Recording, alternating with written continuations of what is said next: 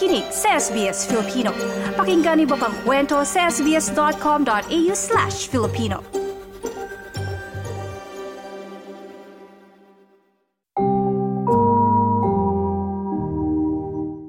Libo-libong asylum seekers ang naninirahan sa Australia na dumating sa bansa, lula ng bangka o eroplano. Ayon sa datos ng refugeecouncil.org noong 2021, mahigit 4,000 dito ay menor de edad. Giyera, pananakot at iba't ibang klase ng panganib mula sa kanilang mga bansa ang sinusubukang takasan ng mga tao. Kaya't naging prioridad para sa English teacher na si Cindy Valdez na iparamdam sa mga bata na sila ay ligtas sa loob ng kanilang silid-aralan. It used to be that we were so worried about, oh my goodness, they can't write their name, they cannot read their ABC, they don't know how to read words and the letters of the alphabet, the sounds they make, they don't know how to count. For me, I said, you know what, let's not worry about that. That is not the first concern I have, having worked with refugees. It really is now about their safety. Do they feel safe in my classroom? Mula Pilipinas, nag-migrate ang pamilya ni Cindy sa Australia noong 1989. Dito na niya ipinagpatuloy ang pag-aaral, kung saan nakakuha siya ng inspirasyon sa mga dating guro na gumabay sa kanya at hindi siya itinuring na iba sa kabila ng kaliwat ng diskriminasyon sa mga migrante. But my best teacher was my English teacher because she knew how to pull us along and pushed us along, and she made sure that we were all on the same level playing field, I would say. You know, she did not dumb anything down for me. There was a group of us. Rather, she actually knew how to challenge us, but also support us at the same time. And I think I had that from that moment on. I mean, having become a teacher now, I've always then had this notion that no person should ever be excluded from anything.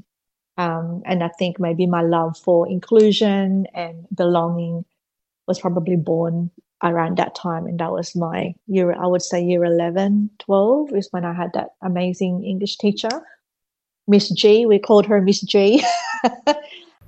Si Cindy ang tumatayong pangulo ng ATESOL o Association of Teaching English to Speakers of Other Language, isang non-profit professional association na binuo noon pang 1971. Mga batang refugees ang pangunahin niyang estudyante. Kwento niya, baka sa mga batang ito ang trauma sa araw-araw nilang pamumuhay. Which is a classic example. Most schools had to change their school bell to music because the school bells would trigger stress and panic and to many refugees because that's how things were signaled that something bad's happening. So I've witnessed students triggered by that go flight mode, as in run outside, escape the classroom and run out to hide, to find somewhere safe to hide. Or duck under the table, or simple things would take, like fire drills had to be changed in a such that we have to give these kids warnings. We can't have surprise fire drills anymore. Hindi na nakakapagtaka ang pagiging mailap ng mga bata at maging kanilang pamilya. Ayon kay Cindy, matagal bago mabuo ang kanilang tiwala sa ibang tao sa paligid na nagiging dahilan din ng pagbagal ng kanilang pagkatuto. Because can you imagine that they don't know how to trust anyone?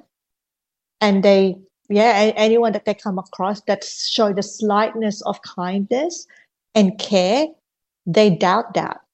They don't just trust you straight away. Actually, some kids took months to learn to trust me or to trust the school. The families learned to trust the school months later. Or they come, you get the other story too, where they come really settled, they seem so settled, or actually they were just in shock, culture shock, everything else. And then 3 or 4 months down the line, trauma hits, right? Something would trigger it and the cycle begins for them.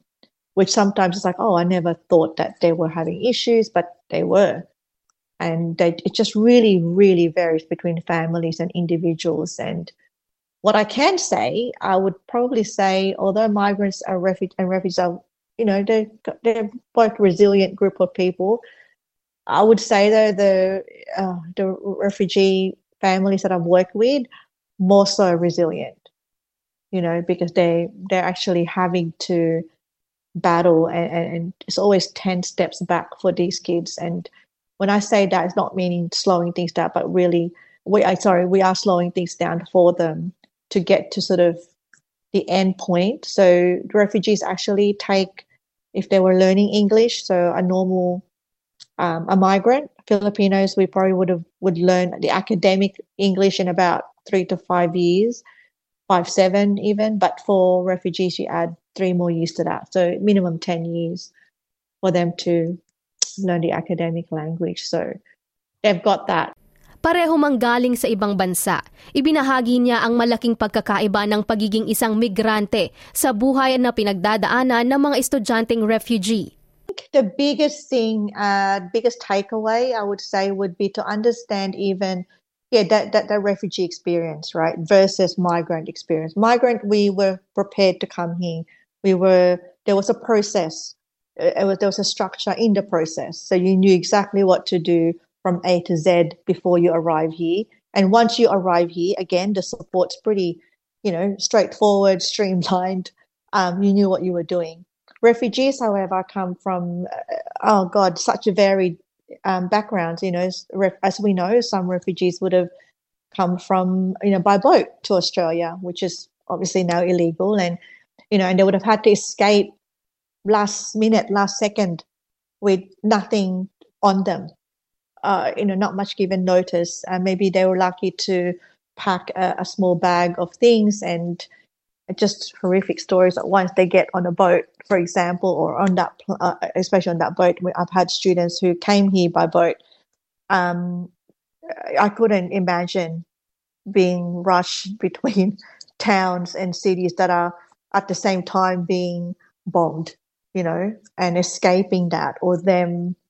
So even to the point of coming to how they were going to get here, the vessel that form of transportation they were coming was riddled with, absolute violence.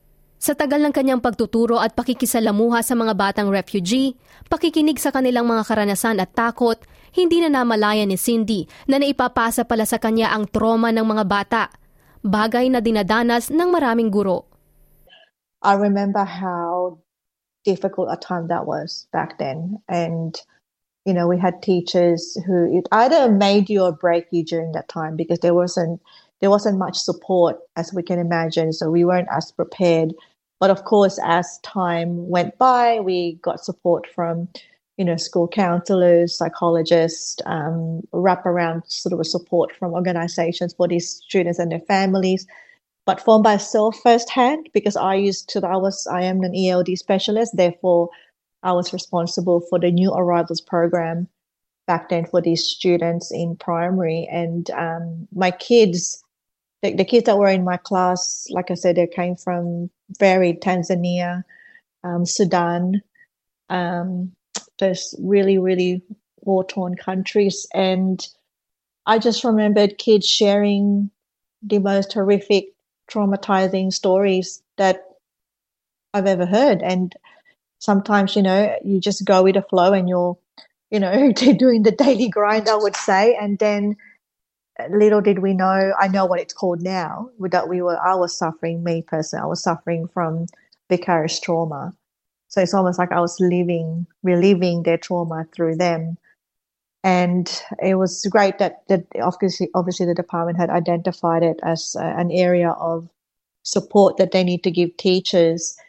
And from that moment, we got involved in a lot of action research projects, one being called Classrooms of Possibility. And I was part of that project also back in 2016. It was really looking at how do you best support students from refugee background.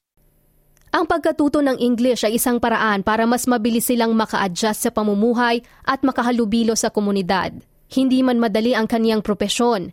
Hindi natinag si Cindy sa hangaring tulungan ng mga estudyante na pagbutihin ang sarili sa kabila ng kanilang pinagdadaanan. Makalipas ang maraming taon, ilan sa mga batang kanyang tinuruan ang naging matagumpay sa iba't ibang larangan.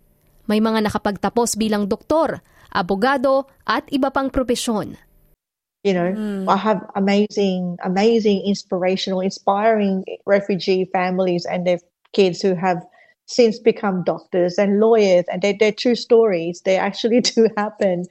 You know, you see them in the city, they see you, and they come running across the street, the road, whatever it may be, a cafe, a restaurant, and you get these big hugs and kids. I think my best story would have to be this South African, because some of them actually, the transit country of transit was Lebanon. And the first thing she said to me was, "Thank you for being so hard on me." And I thought, oh my gosh, I actually thought I was such a, strict teacher and just, but she got it. She said, I get it now. You just really wanted me to push myself because you knew that I could do it.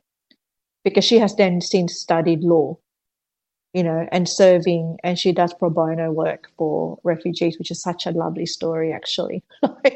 Ang tagumpay na ito ng mga batang refugee ang siyang nagbibigay ng inspirasyon sa kanya at sa iba pang educators.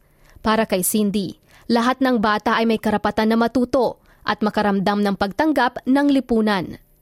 At the forefront of what I do, my biggest why do I do what I do is to obviously ensure that everyone is included, that everyone experiences success. No matter how small the achievement is. I think that's very important for people to realize that everyone has got something to offer. Para sa kabuuan ng kwento ng panayam ni Nikki Gregorio kay Cindy Valdez, puntahan ang aming website at basahin ang artikulo. Ako si Edinel Magtibay para sa SBS Filipino.